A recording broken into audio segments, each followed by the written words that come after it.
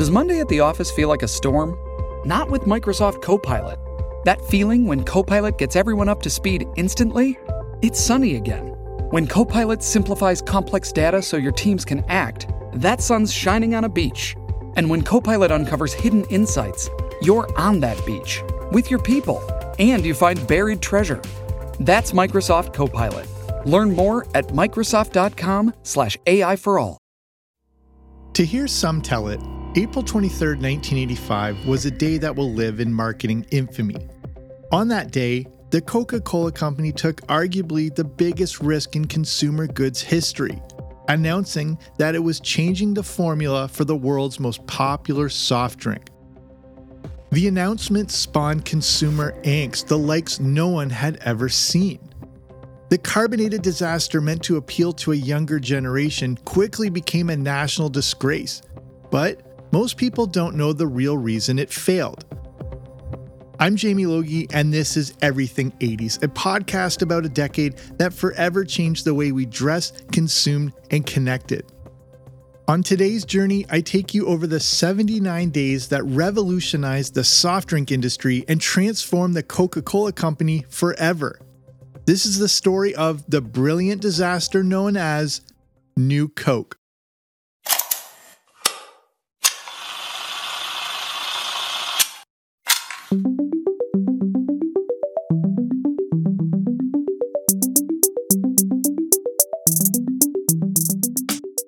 For Coca-Cola, it was a bit of a case of desperate times calling for desperate measures.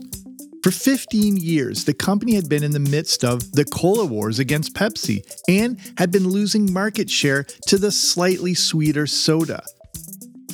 To understand how the New Coke disaster came to be, I've got to take you back almost 100 years to 1886, when pharmacist John Pemberton first developed the soft drink. At the time it was introduced, the product contained cocaine from coca leaves and caffeine from cola nuts, which together acted as a stimulant. The two also gave the beverage its name and was promoted as a healthy tonic. He registered this French wine nerve tonic, which was its original intent, but the advent of prohibition made him forced to create a non-alcoholic version. Pemberton had been severely wounded in the American Civil War and had become addicted to the pain medication morphine. He developed the beverage as a patent medicine in an effort to control his addiction. It was sold as medicine along with carbonated water, which, at the time, was believed to be good for health.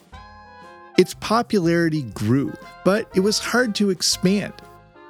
Transporting this new beverage seemed impossible, and there was no way to guarantee it to have a consistent flavor. In 1889, the formula and brand were sold for $2,300, roughly $71,000 in today's money, to Asa Griggs Candler, who incorporated the Coca-Cola Company in Atlanta in 1892.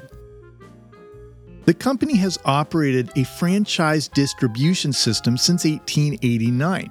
This is where bottling came in and is the advancement that helped it grow into the powerhouse it has now become.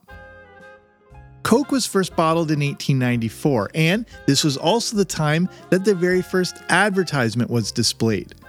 Coca-Cola and advertising go hand in hand as they created some of the most iconic commercials in history. Really, you can have it. Along with giving us the modern iteration of Santa Claus with his red and white robes, rosy cheeks, and being more on the plump side. By 1904, the little trace amounts of cocaine left in the drink disappeared when the formula changed to using spent coca leaves that didn't cause an issue, and today they use a cocaine-free coca leaf extract. The formula is still considered a closely guarded secret. Coca-Cola is one of a handful of beverages that have been imprinted onto the human race. Some others are coffee, tea, beer, and wine. The fascinating book called A History of Mankind in 6 Beverages looks at all these beverages and their significant cultural and societal impact and how they shaped human progress. Coca-Cola, for better or for worse, has had a massive impact and is available in every corner of the globe. It is one of the most recognized brands on earth and one of the most heavily advertised. You may have been in very remote parts of the world where there's nothing, not even running water or electricity, but you'll find faded signs for Coke. The dominance was clear in 1948 when Coca-Cola had claimed about 60% of its market share, but by 1984, the Coca-Cola Company's market share decreased to 21.8% due to new competitors, and this is where our story really begins. Enter Pepsi. Since 1898, when Pepsi was first created, it's been the other big cola on the market.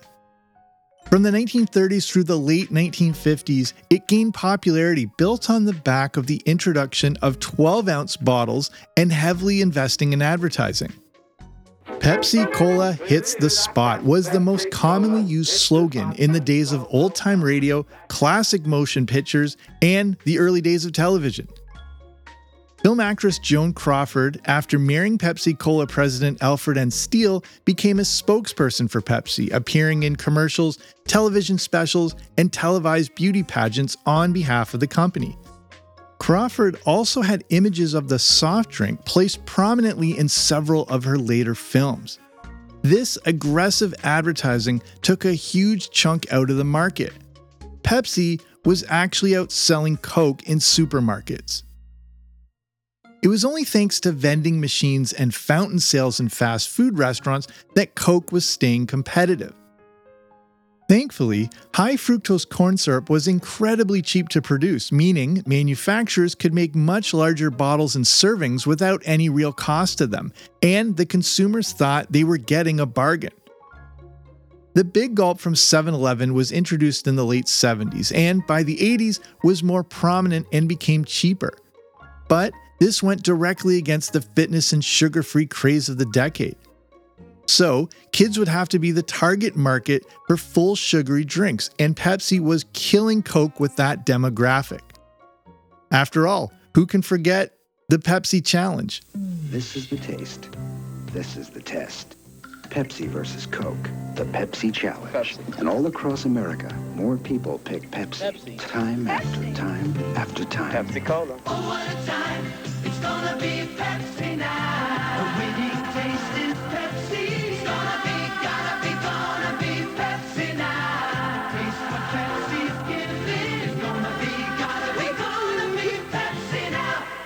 Originally, the marketing campaign, which had been going on since 1975, looked like a single blind taste test. At malls, shopping centers, and other public locations, a Pepsi representative set up a table with two white cups, one containing Pepsi and one with Coca-Cola. Shoppers were encouraged to taste both colas and then select which drink they preferred. The representatives then reveals the two bottles so the taster can see whether they preferred Coke or Pepsi. More often than not, the test result would show that Pepsi was preferred by more Americans. So now Coke was not only aware they were getting killed by the competition, but thanks to the fitness craze, people also wanted more diet and non-cola soft drinks. Diet Coke had launched in 1982, and this was great, but Coca-Cola felt they needed better control of the full cola market. To do that, they started to work on a new formula in the early 80s and called it Project Kansas. The focus was to create a sweeter version of Coke, and it seemed to be working. Coke did what their competitors were doing: taste tests. They put this new flavor up against original Coke and Pepsi, and this newer version of Coke seemed to be coming out on top. Testers were saying they would buy this if it was a Coca-Cola product. Everything seemed to be on track for Coke, except for one thing. In those taste tests, there was a smaller group that hated the new flavor and were angry at the change. These people even went on to say it would make them stop drinking Coke altogether. And so the scene was set for the greatest disaster in soft drink history, at least until Crystal Pepsi showed up, but that's a story for another day. Roberta Goizueta was born on November 18, 1931 in Havana, Cuba. In 1954, he replied to a help-wanted newspaper ad for a job with the Coca-Cola bottler in Cuba. A short time later, he was promoted to chief technical director of 5 Cuban bottling plants. Then, Fidel Castro rose to power, and Goizueta defected to the United States. At the age of 35, he became vice president of technical research and development. Then, in 1979, he became president of the Coca-Cola Company. So, he was in charge during this time and was encouraged by all the surveys and responses to the new flavor Coca-Cola had come up with. It was now 1985, and with the 100th anniversary of the original Coca-Cola around the corner, it seemed like the perfect time to launch this new Coke. But there was one very crucial piece of data everyone seemed to have overlooked. People liked the idea of New Coke being a separate product and not a replacement. And so, New Coke was launched on April 23, 1985. There's never been a better taste. There's never been a better Coke. Introducing the greatest taste discovery in 100 years. Introducing the new taste of Coca-Cola. A taste that is Coke and everything a Coke means. A taste that's very familiar, yet totally new. A taste so good, so real, it couldn't be anything but a Coke. The great new taste of Coke. Watch for it, try it, and enjoy the best tasting Coke ever. And with that, a week later, Coca-Cola stopped making the original formula altogether. In the upcoming weeks, this happened. Area manufacturers were using the original packaging for New Coke before the new packages were made available. Old cans containing New Coke were identified by their gold-colored tops, while glass and plastic bottles had red caps instead of silver and white respectively. Bright yellow stickers indicating the change were placed on the cartons of multi-packs. Pepsi had infiltrated a press conference at the Lincoln Center to ask questions in the hopes of throwing off Coca-Cola executives. Roberto Goizueta, Coca-Cola's CEO, described this new flavor as bolder, rounder, and more harmonious, and defended the change and refused to admit the taste tests led to change. Instead, he said it was, quote, one of the easiest decisions we've ever made, unquote. Pepsi was clearly nervous about New Coke gaining market value. That's because the emphasis was on New Coke's sweeter taste, which set the two beverages apart, and also ran contrary to previous Coke advertising. Ready to drink Coca-Cola. Yeah, whenever you pour a Coca-Cola into a glass right then and there, it's ready to drink. Really, unless you want to make it as sweet as, say, Pepsi. If you did, then you'd have to add some sweetener, you'd have to spoon it, you'd have to stir it up, then drink it, because Pepsi's sweeter. See, that's the beauty of Coke. The only thing you have to do to make a perfect Coca-Cola is pour it. Maybe add some ice. Ready to drink Coca-Cola now. Coke is it. Just a year earlier, Coke had released an ad with then-spokesman Bill Cosby, which focused on the less sweet taste as a reason to prefer Coke over Pepsi. Coke even brought in 80s icon Max Headroom to give the new product a modern MTV feel in its launch.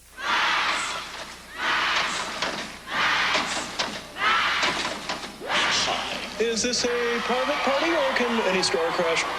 So, New Coke is catching on. The taste is better and newer than. You said the P word. So, what I want to know is, if you're drinking Coke, who's drinking Pepsi? You said the P word. If you can't beat it, catch the wave. Coke. Despite the sudden change in marketing, the company's stock went up after the announcement. And market research showed 80% of the American public was aware of the change within days. It seemed that market research had been spot on, and surveys showed the majority of people who tried it liked the new taste, and 3/4 of them would buy again. But as you'll soon see, you can't always trust poll results.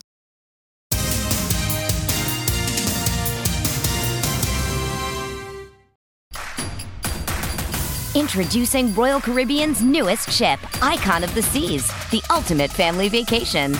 The ultimate 6 slides, 8 neighborhoods, 0 compromise vacation. The ultimate never done that, can't wait to do it vacation.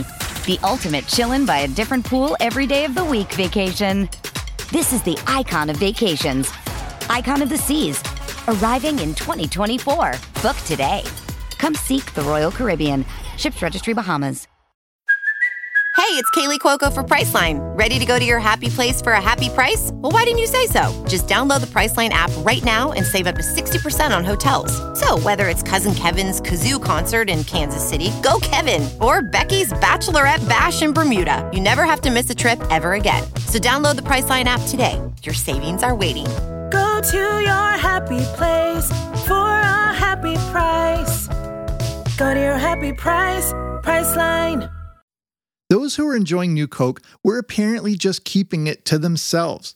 Remember, in 1985, there was no internet, blogs, or forums where people could share their likes and dislikes, which might have been a good thing because those who didn't like New Coke hated it, and they were very vocal about it. The loudest were the ones from the South who resented a change to something they held dear and a beverage they grew up on. The Coca-Cola head office is located in Atlanta, Georgia, and soon calls and complaints started rolling in. Soon, they received 40,000 calls and letters. The volume of complaints was so large that the company's hotline was getting 1,500 calls a day from irate customers. It got to the point where Coke hired a psychiatrist to try to analyze the emotions and sentiments in the calls. His conclusions? People were responding the same way they would when discussing the death of a family member. Grief over a beloved soda. The problem was now that the sentiment was spreading to the mainstream. Some notable newspapers, such as the Chicago Tribune, were lambasting Coca-Cola in articles. And then Late Night got a hold of it. Johnny Carson and David Letterman mocked New Coke on a nightly basis. If you're under 30, it might be hard to imagine, but there was a time when there were only 3 networks and nothing else to watch at night on TV. On any given night, 1/3 of the viewing country was watching one of these channels, meaning anything that was on these shows was seen by a majority of the country. Johnny Carson was especially the most powerful. In fact, in 1973, Carson made a joke about the toilet paper shortage, which led to panic buying and hoarding across the US as people emptied out stores, causing an actual shortage that lasted for weeks. So with that in mind, imagine what it did to New Coke's public perception when Carson and Letterman mocked the company over its new flavor. As petitions were signed against it, somehow the sales, except in the South, were pretty good in the US. The worry now became the international markets, and a lot of countries didn't want to bottle and adopt this new Coke. Meanwhile, Pepsi loved Coke's weakened position and took advantage of the situation. They released ads pointing out the ways in which Coke dropped the ball and praised new Pepsi drinkers who made the right choice by avoiding new Coke. The funny thing is that Pepsi didn't actually gain market value. People were more upset by the withdrawal of the old formula than the taste of the new. It really wasn't even the taste that was the issue in this whole debacle. People generally liked it, but nothing makes people panic more than getting used to something and then having it taken away. By June, barely a month after New Coke was introduced, sales started to level off instead of rising. The flavor was even being adjusted by chemists to try to balance things out and not make it as sweet. The company was running into bottling problems, resulting in lawsuits, and the wheels were coming off. The tipping point was when the company president went to a restaurant in Monaco, and the owner proudly said he had original Coca-Cola. He called it the real thing and offered them chilled glass bottles. Under this immense pressure and consumer backlash, Coke executives had no choice but to return to the old formula. On July 11th, just 78 days after it was introduced, Coca-Cola executives announced the return of the original formula. I have no recollection of this, maybe you do, but Peter Jennings actually interrupted General Hospital with a special bulletin announcing the news.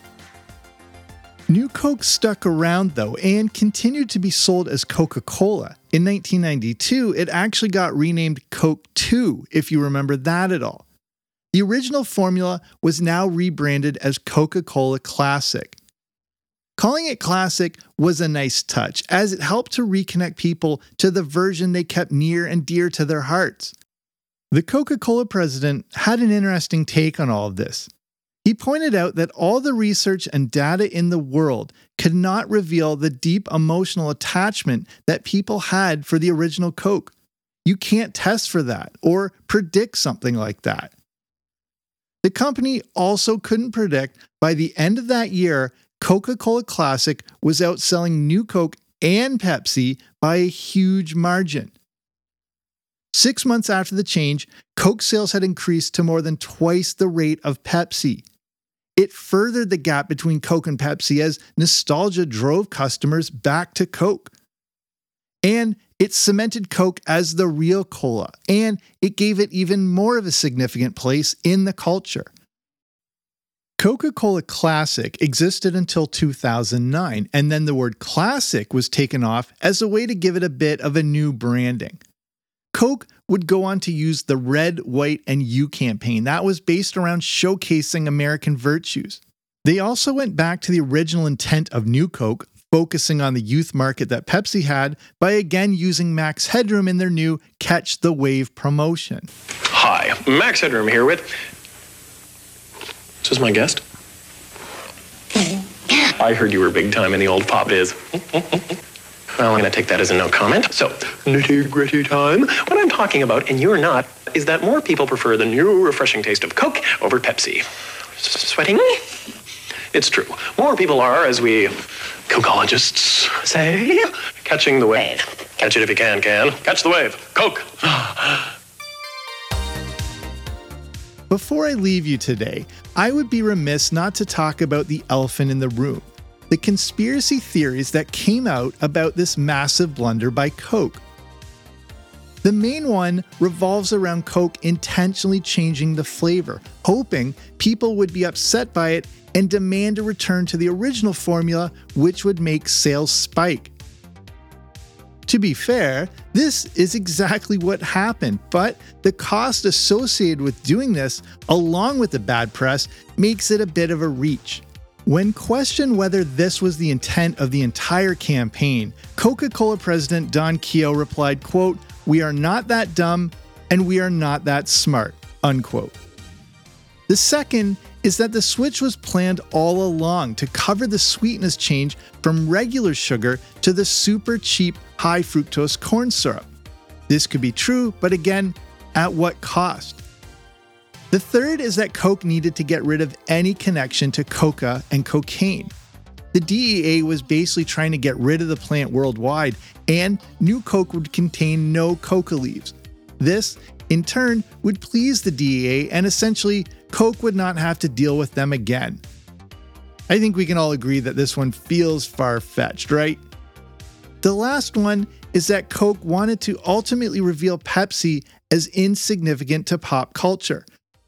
The hope was that even if people were not buying New Coke, there was a goal to have them not buy Pepsi and cut into their market share. Although this happened, most experts believe that New Coke was really just a massive marketing blunder. It's one that continues to be studied today because the big takeaway is that companies, regardless of size, need to be very careful about messing with an established product. At its core, the story of New Coke is about the power of nostalgia and the things we hold most dear, even if it's just a can of carbonated sugar water. This was one of the definitive you don't know what you've got till it's gone scenarios, and it showed how loyal people are to the things they love. Again, this is something that can't be measured or tested in focus groups. Big companies like Coca-Cola have always sold a feeling more than the product itself, and even they underestimated how strong this feeling really was. The Coca-Cola Company got very lucky, and that's why New Coke is a definitive part of everything 80s.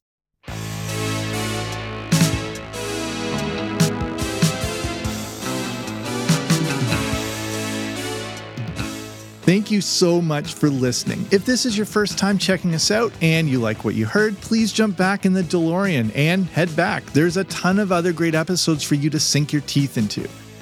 If you enjoyed this episode, give us a 5-star rating and review to help other people find these amazing stories. Everything 80s is written and produced by me, Jamie Logie, with producer Dila Velasquez. Audio design and production by Rob Johnson.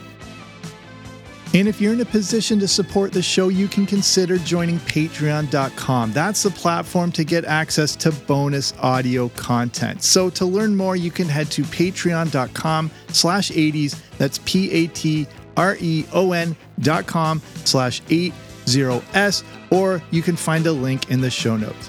Until next time, I'm Jamie Logie. This has been Everything 80s, but I'll be back soon with a new episode. Don't you dare miss it.